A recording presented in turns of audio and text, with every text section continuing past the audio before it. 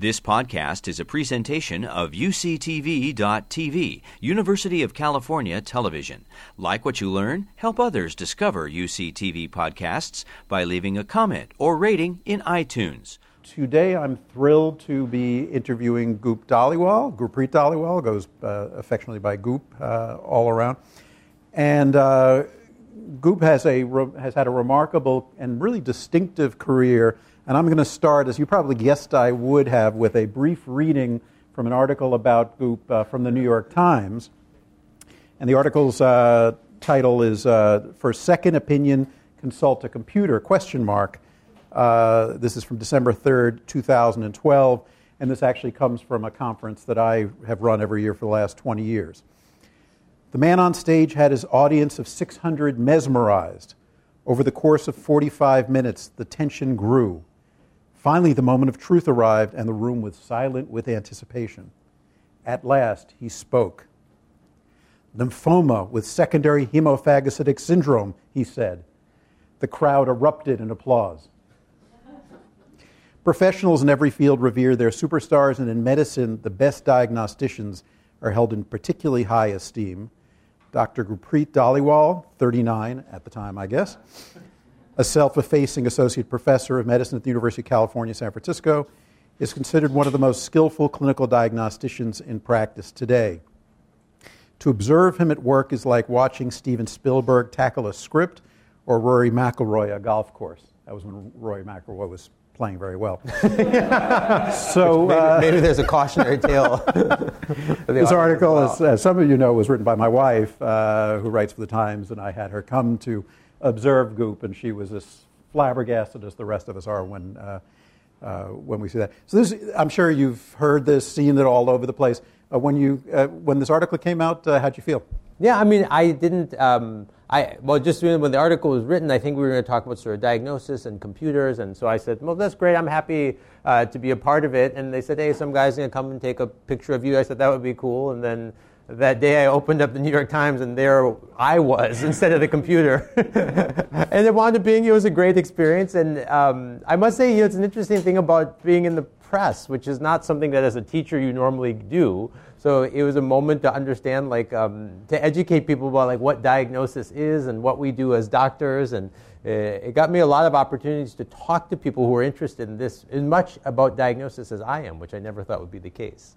So the other media analog that comes along a lot is Dr. House. Yeah. And I've heard you compare to the medical version, the real life version, the academic version, the non-drug addict version of Dr. House, all sorts of. So when you hear that analogy, how do you think about that one? Yeah, the analogy is made from time to time for me or anyone else who sort of loves diagnosis or even just internists in general. And I would say, the first thing about him is he's got a tremendous amount of smarts, right? So we all aspire for that level of intellect, and it's certainly a requirement for being good at diagnosis to have great domain knowledge. But I think the foil that quickly comes up is that none of us want his bedside manner. And one of the things that winds up being a truth that you learn when you get to tell people about that contrast is that being nice to patients and being kind to patients isn't just something that you should do. It's actually super important for getting the diagnosis. What you will find is that there's so many arguments that are well-founded for building rapport with people. It gives them a great experience. It shows respect. But if you do circle back to that core job we're trying to do, which is just what's wrong with this patient, what you learn time and time again is one of the other benefits is as you build that rapport with them, oftentimes the diagnosis gets handed to you, or the clue behind the diagnosis gets handed to you on account of that rapport. So the analogy serves in that way as well. Let's talk a little about your upbringing, and particularly if someone looked back now 40 years later, were there clues that you would become who you are today from your upbringing? Yeah, I should say, just to be fair, before the house and other things, analogies are made, I make no claims to being better at diagnosis than anyone else. My claim is a tremendous enthusiasm for that part of the job of being a doctor. Maybe we can talk later. There are ways you can send us. I will claim for you that you're better at diagnosis than everybody else, even if you're not going to. There are ways you can measure it, but we'll get to that later. But origin stories. So everyone has their origin stories, and I'm always skeptical of sort of a retrospective construction. I grew up in Wisconsin, which was a small town called Racine, Wisconsin, and both of my parents were physicians, and they were allergists, and they just retired last year after 43 years together in private practice in a small town in Wisconsin. And what may be amazing is that they practiced for that long. What's probably even more amazing is that they practiced together. And so, they had a wonderful career, and they had a wonderful career together.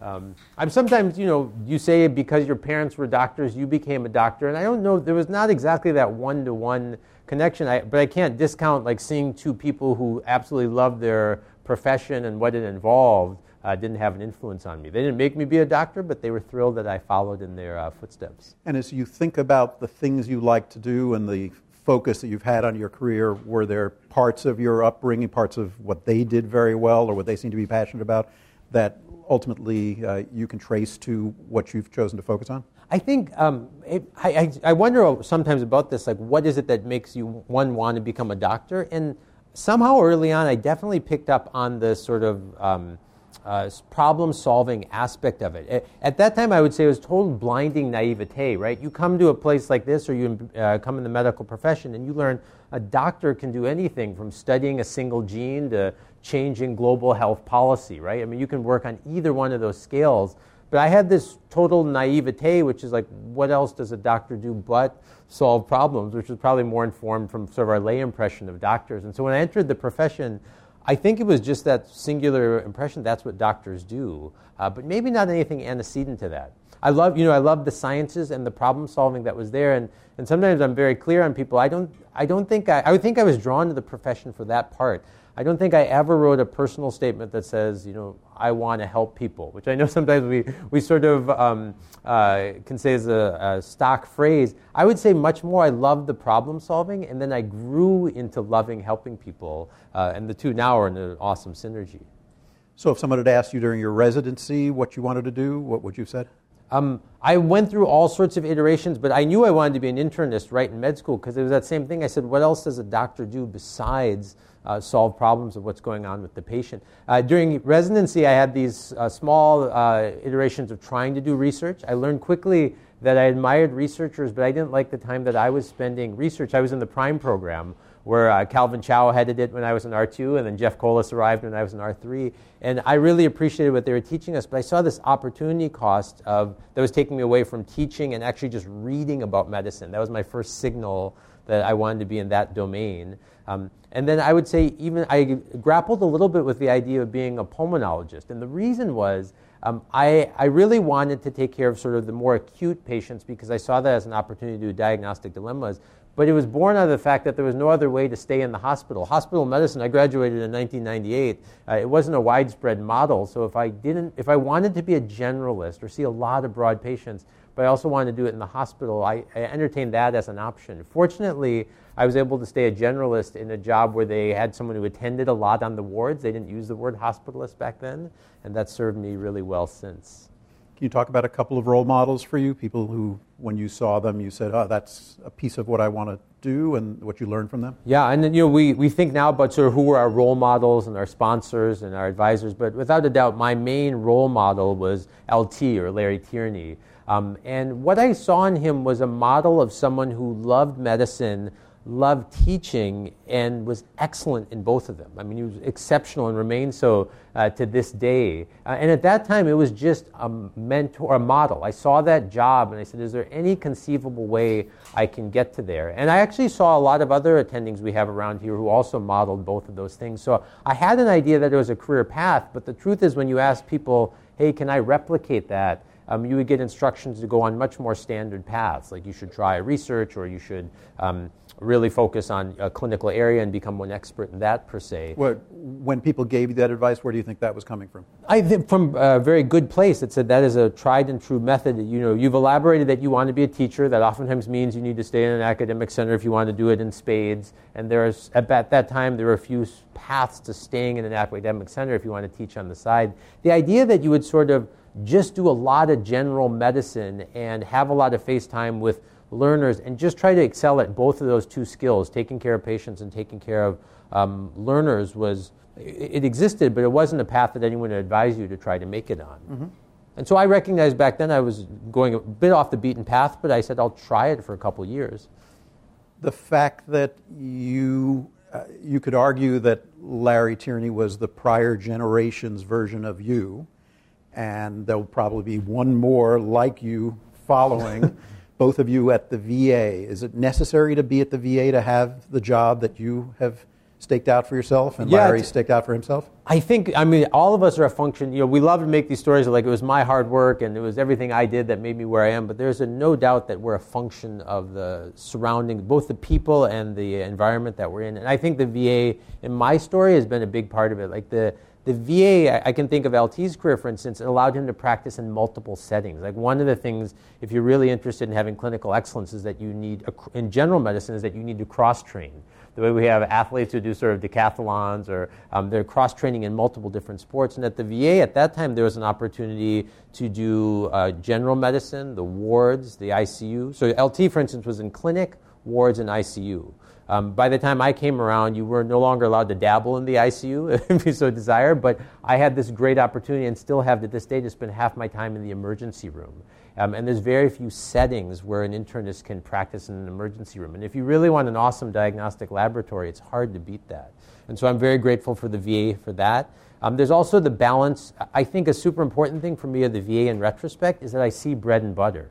So sometimes people are interested in sort of carving out a different skill around diagnosis, and they say, I really want to get good at diagnosing rare stuff. Mm-hmm. I want to pick out the needle in the haystack. I want to find the challenging diagnosis that no one else can find. And I get that, and that's what makes great TV like House and other things.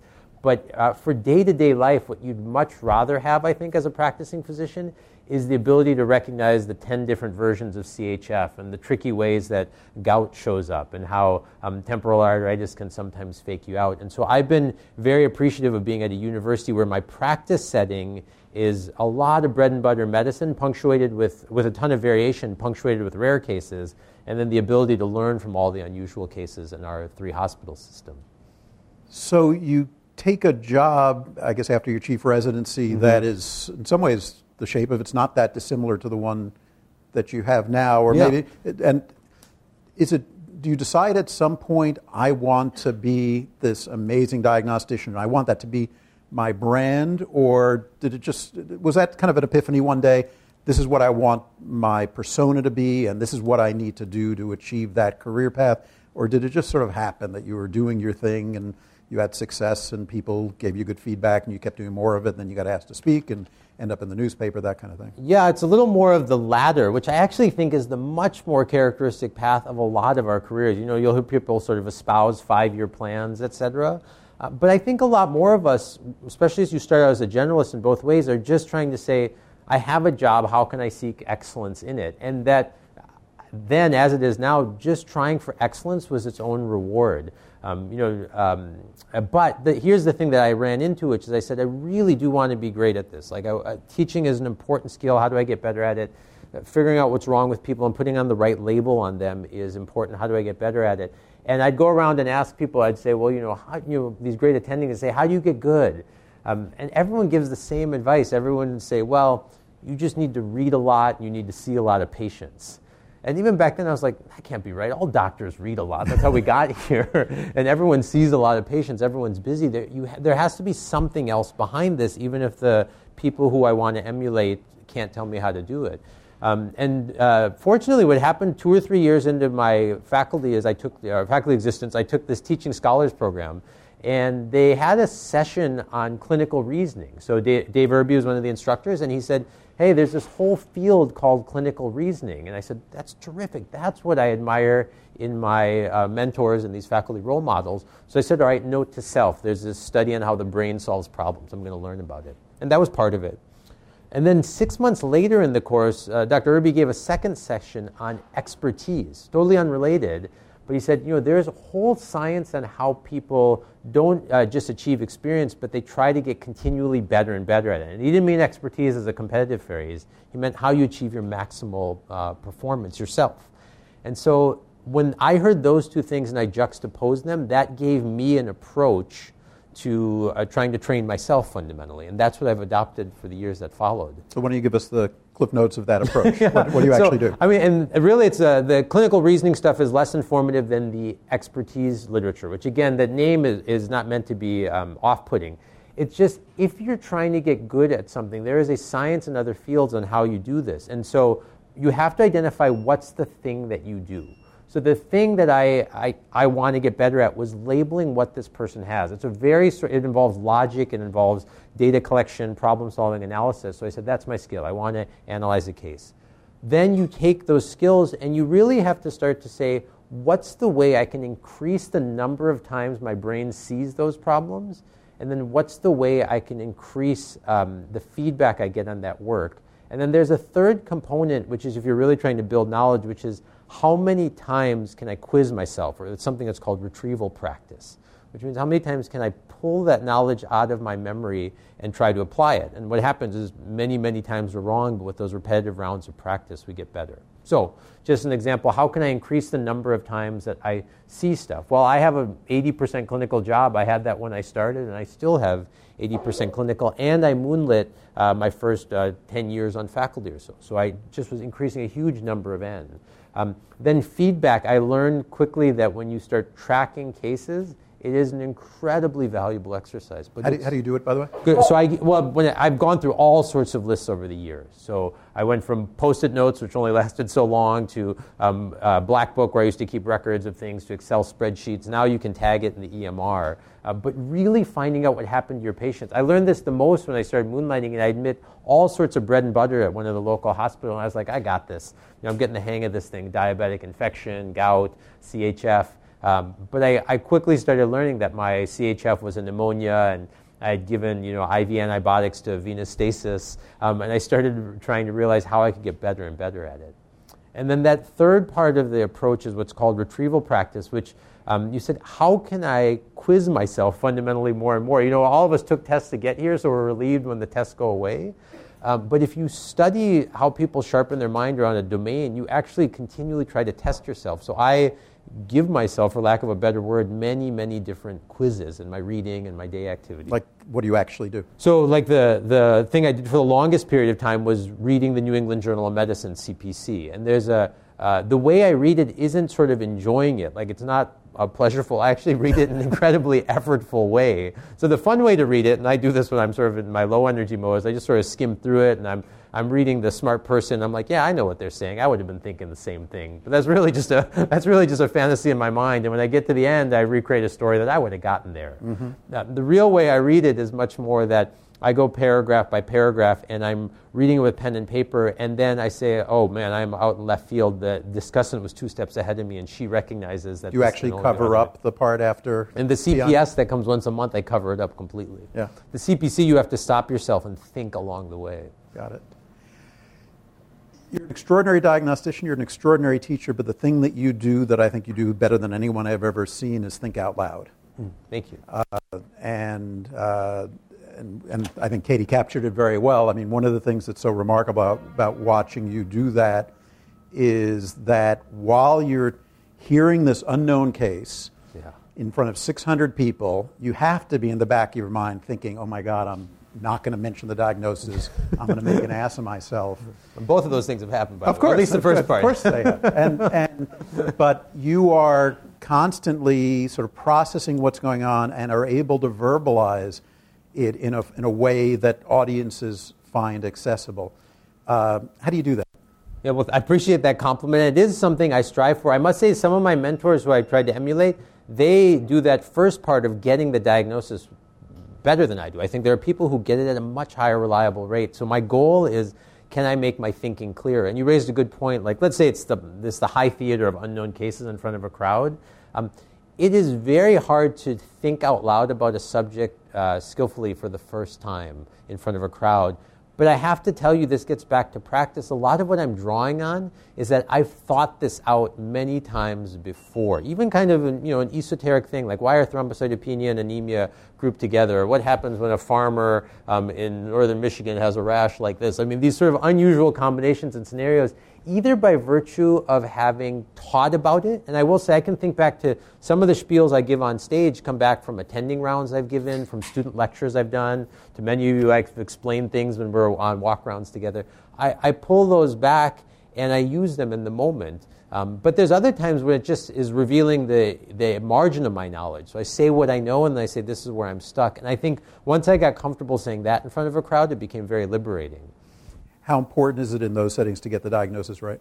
It's nice, it's sort of like, what can I say, that there's a nice warm glow that happens in the room when the discussant gets the diagnosis right. It's like a magic trick. Yeah, it's a bit of a magic trick. And I must say, I think people are really pulling for you. I think one of the things that I've really appreciated is I think people aren't coming to see a public hanging. They're not looking to see they're not looking to see you get it wrong. And I think it's really nice that people are pulling for you. I must say, and I should take it back to the microcosm of rounds, whether it's standing in front of a crowd or maybe just making a proclamation as a teacher at morning report or telling your team this is not going to be cellulitis, this is clearly gout. We make these proclamations, right? And you get comfortable after having enough humble pie to recognize that you're making an educated guess. And so if you're keeping score or mental score, you recognize that you can't get them all.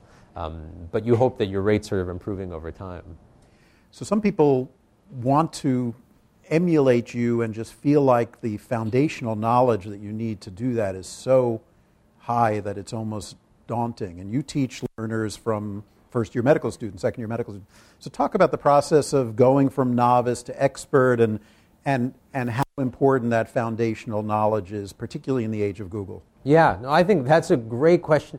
People, so this may sound non-contemporary, but I actually think memorization is incredibly important. So I know that sounds very perhaps countercultural, sort of in the age of Google, that everything is at your fingertips. But having information, infinite access doesn't equal infinite wisdom, right? Just because I own a Spanish-English dictionary at home doesn't mean I'm fluent in Spanish. So it's not. You need to have had a huge amount of dwell time with the topic before your brain has grappled with something enough to problem solve with it. It doesn't mean that you can't start early. There's studies that show if we show medical students just a few series of rashes or a few EKGs, they can very quickly start problem solving. So it's not that you have to have a massive amount of knowledge, but the knowledge has to be there first. There's no such thing as innate reasoning skill. And sometimes people think and that's how we know it's intricately tied to knowledge. You might say, I'm a reasonably good reasoner around jaundice. And most of you guys are too, because we all have seen a decent amount of jaundice, so I can reason about it. But if the Wi-Fi goes down at my house, I'm not a good reasoner. And the reason is because I don't have, as many years as I've tried, I don't have good knowledge around the Wi-Fi network at my house. So it's not an innate trait about me of being a good reasoner or not. It's how much time I've tried to upload that knowledge around jaundice, and then how many times I've practiced retrieving it for different problems. So if people ask, they say, what should I do? I'm you should read a little bit, but at some point you have to start practicing. And I gave an example of that CPC as sort of a long form of it, but there's lots of ways you can practice in much shorter cases or much shorter problems, or just put yourself in front of more cases. So for, let's say, the house staff or a medical student, if you didn't aspire to be you and have this be your career, but want to just get better at it, what's a habit that you'd like them to do that's doable? Yeah, no, and I think that's the goal. You should just want to try to get better at it, right? It's the most important procedure we do is thinking through things. So I think can I plug 2 habits? Sure. One, I think, is tracking your cases. If you have to pick one habit, I think the best form of CME is tracking your cases and finding out what happens. It's very laborious, but it is so instructive. So I just want to plug that. But then the second thing is saying, okay, in my universe, whatever it is, my workflow, how can I put myself in front of more cases? Because residency is difficult, and so will be the fellowship or faculty careers that follow. But however many cases you have, I think it's a fair statement to say it won't be enough. And by that I just mean that if you can find yourself in front of more cases, you will see the problems and deepen your knowledge of it. So it might be physical. It might be I took a job that's a little more clinically busy, or I took a job that stretched me and put me in the emergency room or had me covering surgical patients. Or, listen, my day job's plenty busy enough, but when I come home, instead of getting onto Facebook, I get on the Human Diagnosis Project, or I use Figure 1 as my app. I take these small micro quizzes to continually expose myself. It's no different. If you're an athlete, we'd recognize it. We'd just say practice, practice, practice. The challenge is that our world is the opposite, right? Like musicians and athletes, professionals, they have the whole week to practice, and then they only have an hour of performance. And our world's the opposite. We have 50 to 70 hours a week or 80 hours a week of performance, and you're trying to say in those few extra hours I have a week, what's my practice I'm going to do? You wrote an article once about what you learned from the Car Talk guys. Yeah. So talk a little bit about them and maybe Sherlock Holmes and what you've learned about diagnosis from thinking about similar processes in other non-medical domains. Yeah, I think, I don't know, I actually have probably more in-depth knowledge about the guys on Car Talk than I do about Sherlock Holmes, but I think what I love about both of them is that they are predicated more on putting the label on the problem, which is diagnosis, and then the RX or the treatment that follows. And it doesn't mean that either one is more important than the other, but the diagnosis is the bigger cognitive task. Once we get the right and correct label on someone, then the problems, the options that we can do for treatment are much smaller. They're still complicated, but they're smaller. So I think the things about the guys on Car Talk, there's so many things. I mean, one of them, we're talking about sort of wellness and enjoying your job, and one of the things that's probably the best about them is how much they love their work, right? I mean, they laugh a lot. So if you haven't listened to this podcast, these are the two brothers who click and clack, and they get all of the most challenging cases that you can possibly get for cars that are called into their show. But then what you start to learn about them is that their process is very iterative. So they learn a lot because they work in a team. We're learning in diagnosis how if you work in teams, you actually can get insights that you won't if you're just trying to do it yourself. And I think that's one of the growth points in diagnosis. I think one of the things that they frequently fall back on is not textbook knowledge, but you'll see fundamentally the case reports in their mind that they will call back and I saw an instance of this once, or I remember someone who came into our shop with that. It's the exact antithetical thing to sort of evidence-based medicine, which is important, but is this massive aggregation of many, many cases, that oftentimes the brain solves problems by analogy, which is like, I saw this once before and I'm adapting it to your scenario. And we do that if you study how we solve things with patients as well. And the other thing, which I think we probably don't have enough of, is when two people work together, there's a sufficient amount of doubt. And if you study people who get good at judgments, one of the best books about this, so I'm shifting to another one, but it's Phil Tetlock's book called Super Forecasting. He talks about how ordinary people make extraordinary judgments in things like politics. He says one of the key attributes is that they have a healthy amount of self-doubt. They're not paralyzed by it, but they are totally open to being incorrect or needing their judgment to be revised. And sometimes diagnoses are very final. The guys on Car Talk are the same thing. Like, one of them will be fighting with the other guy, and he'll be like, I think it's okay that you wear a rayon suit in that car while there's sparks flying. And the other guy will be like, no, I'm not sure that's a good call. And the two of them will sort of judge back and forth with each other. And that second opinion is hard to create for yourself, but the best problem solvers do that. So do you rely on talking to other people? And it kind of raises as you were talking, I was realizing, diagnosis is sometimes a fairly lonely thing. It's just you there and a patient. They had the advantage of the two of them bouncing off each other. There's all sorts of talk about crowdsourcing diagnoses, and you talked about the Human Diagnosis Project. So how do you get the input of others, and what do you think about the idea of getting larger groups involved in making hard diagnoses? I mean, even if you get to the sort of day-to-day diagnosis, it is true. Diagnosis is a solitary practice for most doctors in most places. We have this incredible luxury here of either being in a training setting or working in teams where some of the most difficult ones, or even our routine ones, we run by someone else as a second check. There was a recent article that was just published in JAMA IM, which showed that when ED docs had a chance to talk to each other, there was some reduction in adverse rates just because they discussed each other's thinking. In real life, of course, we're moving super fast and you don't have that opportunity. But I do think that you learn a lot. Vivek Murthy and I, we're doing a study of some of the master clinicians here at UCSF. Vivek's one of our former residents now at Hopkins. And we learned that one of the things that some of these clinicians we really admire here did in their early years when they were first starting out was, however solitary their practice was they found a venue and a social group of doctors that they discussed cases with. So it's not the same as fixing it in the moment, but it is reflecting on your work after it's done. So, I'll get to artificial intelligence eventually. Let me just, before we get there, the field of diagnostic errors has come onto the patient safety radar screen only in the last 5 years, sort of ignored for the first 10 years or so of the patient safety field. It's now become a big deal. Why do you think it was ignored, and do you think we're actually making some progress? Yeah, it's interesting. All the early quality and safety stuff sort of presumed that we got the diagnosis right, but then you did wrong surgery, we gave the wrong medication, or we didn't prevent that disease, that thromboembolism.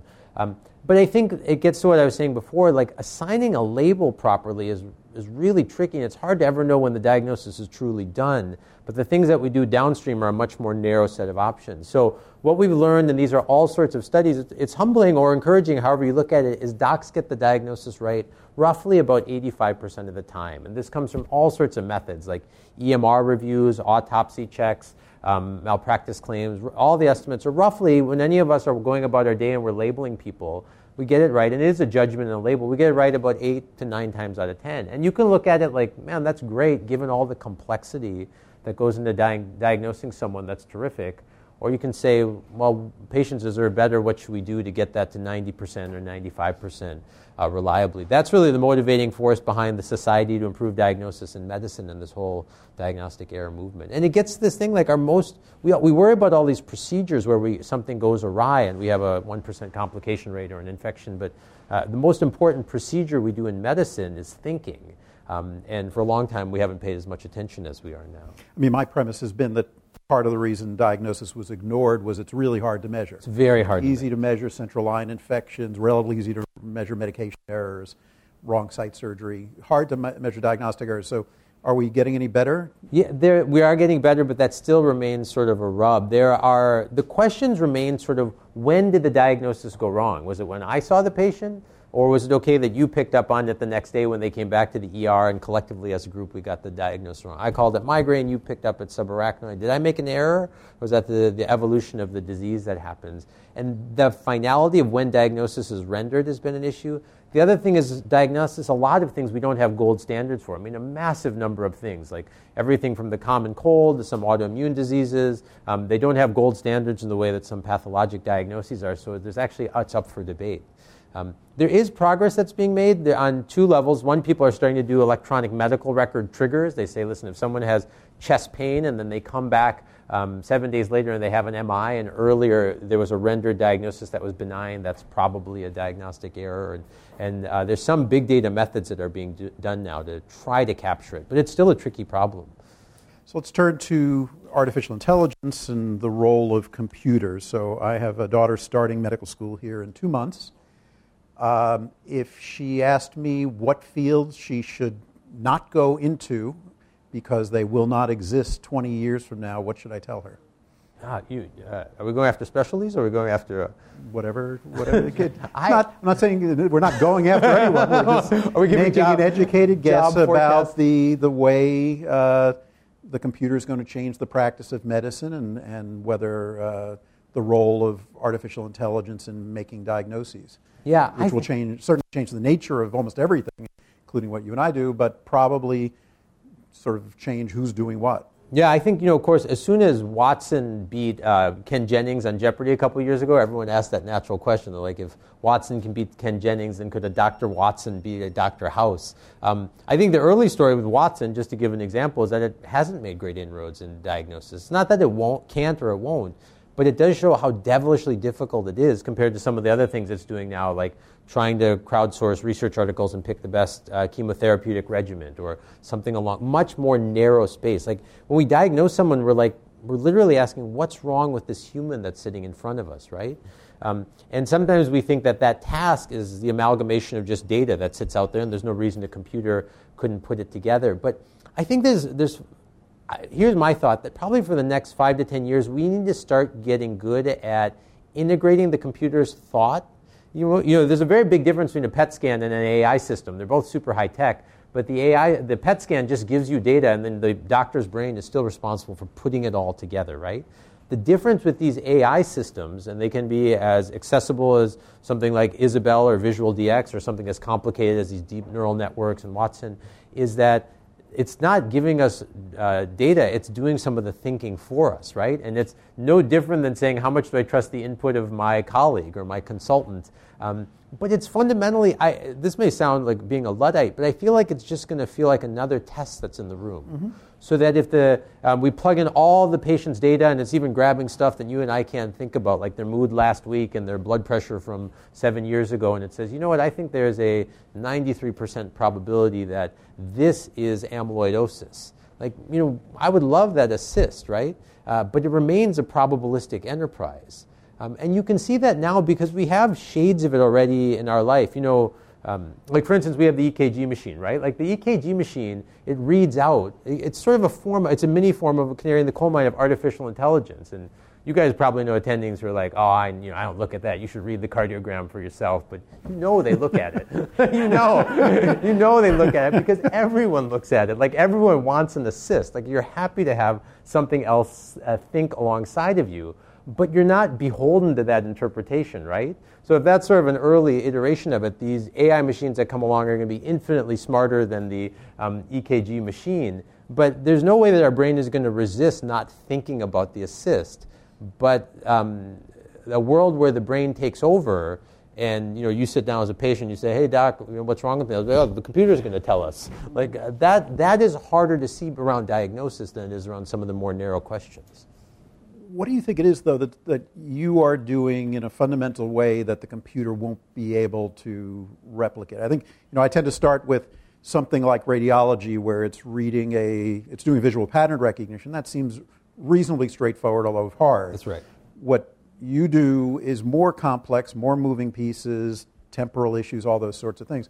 But at the end, you would think that if a computer can look at 10 million patients and look at what doctors thought and what doctors said it was, and actually do the follow-up that you have to do in a painful way as a ritual and see what the diagnosis turned out to be, then over time, I sort of feel the same way you do, but I'm trying to articulate what it is that we do. What is the special sauce that a doctor brings that a computer won't be able to replicate, and do it in a way that takes away my and the human ego. How can they possibly do what I do because we train so long? No, my calculus isn't, at least on a conscious level, it's not at the ego thing. Like what we do is so amazing that no computer can replicate it. It's more my admiration for how the computers are trained now. So they're trained by machine learning, right? And machine learning is phenomenal. People write algorithms for the computer to learn, but it fundamentally amounts to feeding it massive amounts of data. And then once it's given enough data, the computer is smart enough to see patterns that we don't even see as humans. So you might be like, I'm beholden. I keep calling fever, cough, and infiltrate pneumonia. That's what someone told me in a lecture 20 years ago, and I've been stuck with that ever since. And if we feed the computer, 10,000 pneumonias, they'll be like, you idiot, you guys call pneumonia when there's no infiltrate, and you call pneumonia when there's no cough. I think there's something else that's better than doctors call. This thing, pneumonia, is more complicated than you make it out to be. My question, and other like the big wins that happened the past year, is the computer has matched or outwitted humans in melanoma detection, pneumonia detection, pneumothorax detection, some path detection, heart rhythm detections. The computer is matched or won in all of those. But the key thing I watch in each of them is that the data set has been phenomenal. Like there's been an amazing data set that the computer has been trained on. They've been human created. What I have a hard time thinking about with general medicine practice is where that data set is going to come from, because it's not the EMR. The EMR that we have doesn't capture all the data points that are needed to solve someone's problem. Even if you add in things like natural language processing and all the other amazing things that are happening, there has to be some other data set where everything that matters, because what happened with the EMR right now is just a curated, filtered thing that a doctor enters. Yeah. And maybe you could add some Fitbits and some vital signs and some genes in there, and it might pick up some data points. But it's the data set that I'm wondering will come from. What we do now is I myself don't know what the data set is that we got our diagnostic skill from. It's tens of thousands of patients over a number of years. Do you think the importance of the label is going to go down over time? That it's not that important that we call this thing pneumonia or not? It turns out that when the patient has this white count, this infiltrate, this lactate, that when they got treated with this thing, they did better, and when they didn't, they did worse. Yeah, I think that, in fact, I would say to some degree we do that already. So there's no reason that we would have a concern around pneumonia. Again, if you watch our practice around pneumonia, we call all sorts of things pneumonia. People squint and see infiltrates when they really want to see them, and people call a fever when they like. We already have fuzzy logic around the margins, and the computer may pick up on it and say, yeah, there's a constellation that benefits from antibiotics. Whether you give it a label that makes you or the patient feel better, it almost becomes, it's almost like a marketing thing. Well, we sort of have to for billing purposes. Yeah, and billing and other things. There are some administrative reasons we need to, but it's you feel like it's not that fundamentally important to the whole process. But that end game where symptoms to treatment without an intermediary label, I think would be a long ways away, but it's conceivable. You haven't mentioned anything about the physical exam. How important is it to you, and how good are you at it? No, fair question. I'd say it's as important to me as any other data set, and I'm not a romantic about it. Like I feel like I'm good, or I would say sufficient at the things that I need to do every day to solve the problems I need to get better at. So it's where I work, right? Like I work in the emergency room. So there's a series of things I'm increasingly confident on over time, like things that I didn't learn in residency, like the joint exam or the ear exam. And then there's things that were held up as being iconic that I learned about in residency, like the cardiac physical exam. And I sat through all the same lectures and aspired to learn all the same murmurs I was supposed to learn. But what happens is the brain is a ruthless editor. My brain is no different than yours. It is a ruthless editor. So I was told to listen for pericardial knocks and hope I can hear the rumble of mitral stenosis. And I love it when those moments happen. But the truth is what my brain has done is over 20 years of practicing in an emergency room and clinic and wards has said, note to self, there's kind of like 4 or 5 murmurs that I need to know really well. And it's served me incredibly well to know a flow murmur, aortic stenosis, mitral regurgitation, tricuspid regurgitation, and a pericardial rub. Like if I've continued, maybe AI, like I'm continually trying to get better at those. And I've relinquished to some degree that any patient's health should be dependent on me hearing their mitral stenosis murmur, or if the chips are down, like looking in the back of their eye, which I do, but not at a level where someone's health decision should be made on it. Because I've upskilled in areas that have served me well, and I haven't kept up in areas that don't show up in my practice. But I'll say this about the physical exam. I treat the physical exam the way I treat that AI thing. That is just another input into my brain, at least for now. And maybe AI can take over. I will say there's a modification. This is artificial intelligence, not aortic insufficiency. Oh, right. Good point. You might have thought I was talking about aortic insufficiency. Thank you for clarifying. Yeah. That there's a whole other aspect of the exam that probably we're going to have to learn about, which is, and the house staff are already way ahead of me on, like using the ultrasound machine, right? That's now become part of the physical exam. There's the next horizon of the physical exam, which is already coming, which is not can you palpate the person who's sitting right there, but can you instruct them through a computer screen how you do a telemedicine physical exam. So physical exam will evolve. It's just going to have all these growth points, but it isn't, I don't have nostalgia for the things that we used to use. I want to continually get better at the stuff that I do use every day. Right. We'll open it up to the audience in a sec. My last question is, you've given folks advice about how to be a better diagnostician. What general career advice do you have? You probably heard a ton over the time as you were coming of age. What pieces of advice do you think are really useful, particularly for folks that want a career in academia?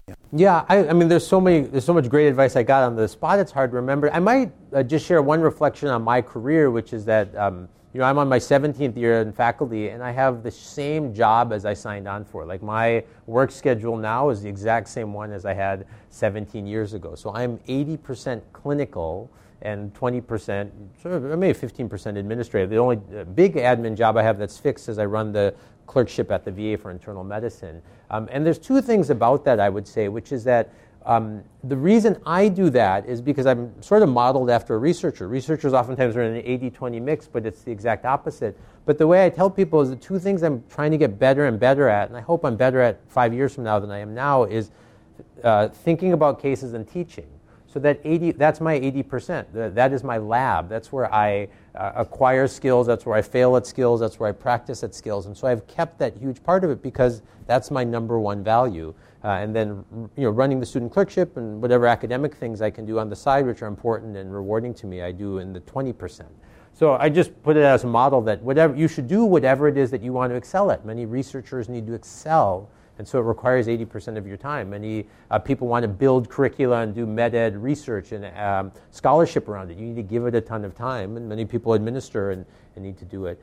But the flip side to that is to say, just because, and my job description looks the same, just because your job description stays the same, I haven't asked for, sought, or accepted any promotions. I have the exact same job as I had when I started.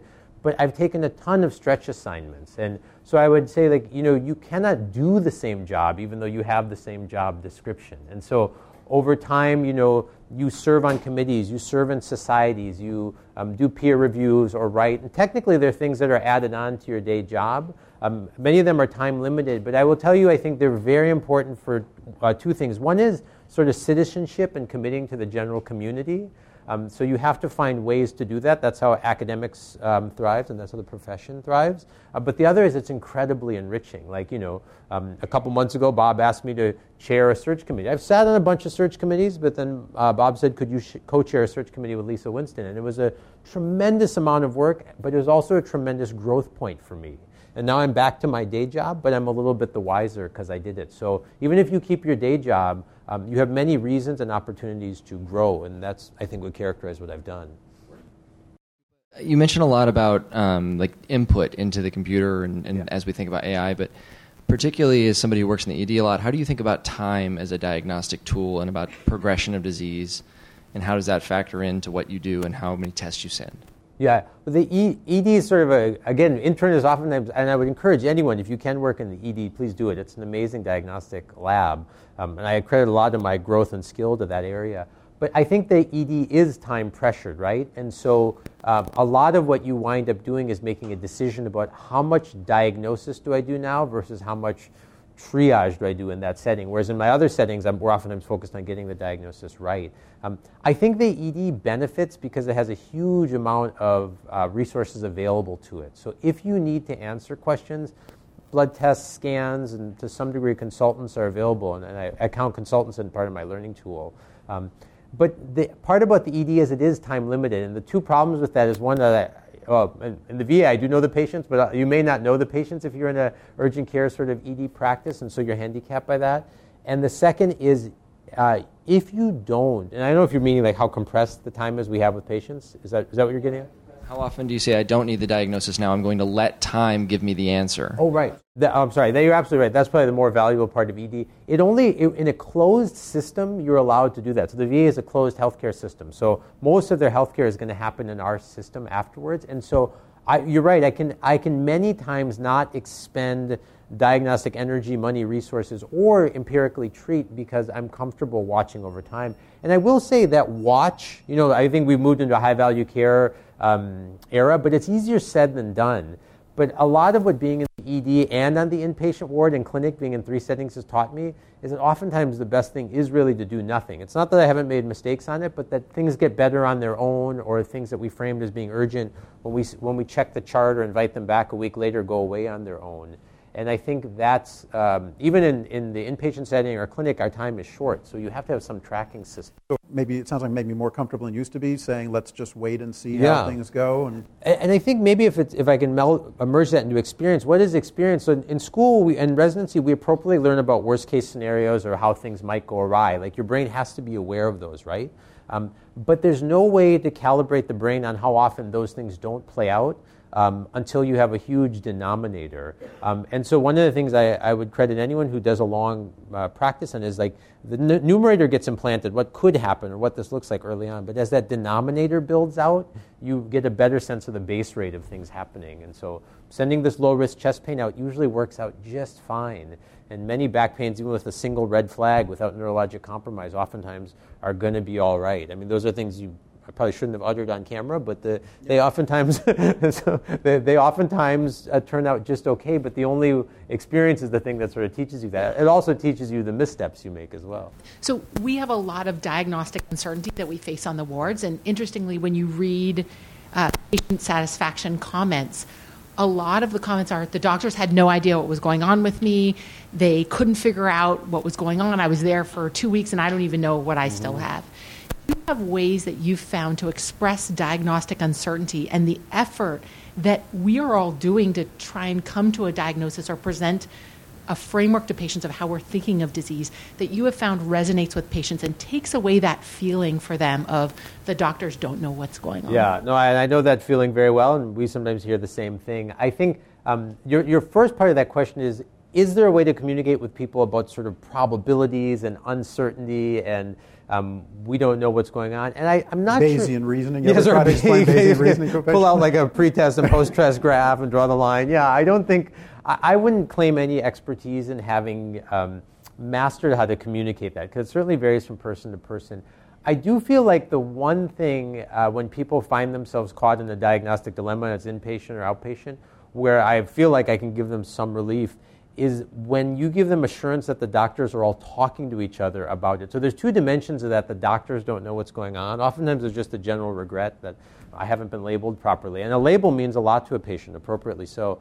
But the second, there's almost always the second sentence that follows is, and it doesn't seem like anyone's talking to each other. And so in challenging cases like that, one of the things particularly I have as the generalist is I can assure them, like, I know Dr. X by name, and I have talked to her about your case at length.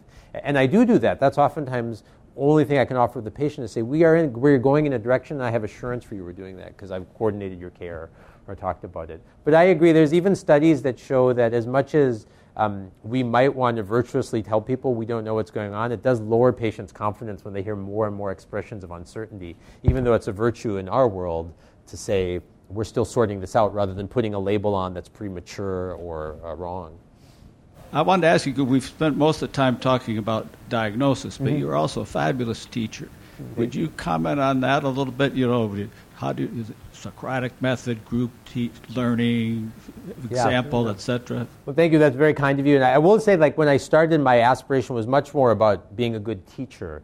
Like I said, my early days was when I was doing research projects as a resident. My real mental tug was I realized the opportunity cost of not being able to read and teach about medicine.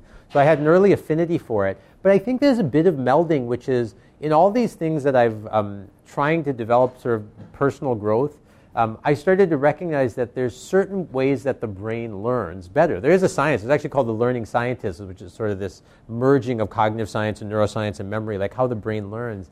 And I think this is maybe my retrospective story, but I was always cued in on, like, what are the things that helps the brain learn better? And, you know, you quickly learn from teaching that long recitations didn't work, that complicated ways of describing things didn't work, that super nuanced things didn't work, at least at certain levels. And you started to recognize, or at least I came to recognize, that very brain-friendly things that are short, things that have analogies, things that have emotional resonance. I mean, they're all in the portfolio of what people sometimes say great teachers do. And I either stumbled upon them, but I probably think I've been very informed by learning, like, this is the way things stick in the brain. Because ultimately, that's the teacher's goal, right? It's that when I'm not here, I left the mark in your brain so you're able to do it without me. And I feel some fortune that my two interests have merged in that way. As you were talking about that, I was wondering, are you more assiduous at about getting feedback about your teaching the way you are, about getting feedback about what made the right diagnosis? Great question. No, but I definitely have an iterative process. So sometimes people will say, like, you know, I give talks at Chalk Talks and things, and sometimes you guys have seen at my attending rounds. I take pictures and notes after I teach virtually any subject that's sort of composed. And sometimes people will come up to me and they'll be like, you know, that was an epic talk on hematuria, or that was, you know, thank you, you made, you know, leukemia so crystal clear, and it warms my heart. But what I don't tell them is, like, you're so lucky you're seeing this. This is like version 9.0. And the early iterations of virtually anything that I taught weren't that good. And these things, like keeping track of how I confused them, where I lost them when they started going on their cell phone, when I taught it but then they misspoke it the next week. If you start keeping mental track of when your teaching didn't stick, then you revise your teaching script or the file that the program you're going to run next time. And that I've definitely done. I have tons of screenshots of boards that I've taught over the years. Well, one of the things that impresses me most about you, and with this, is just the amount of, as accomplished as you are, the amount of humility that A, you just have because you're you, but B, that actually is necessary for you to be you. That you're constantly saying, I'm not as good at this as I'd like to be, and I'm open to the feedback that I need to get better. That's just a very rare skill. I appreciate it. I hope when 5 years come, like, I am infinitely better at both of those things the next 5 years than I am now. And I hope that for everyone else in this room as well. Great. Let us end there. Good. Thanks so much. It was terrific. Thank you. You've been listening to a podcast by University of California Television. For more information about this program or UCTV, visit us online at uctv.tv.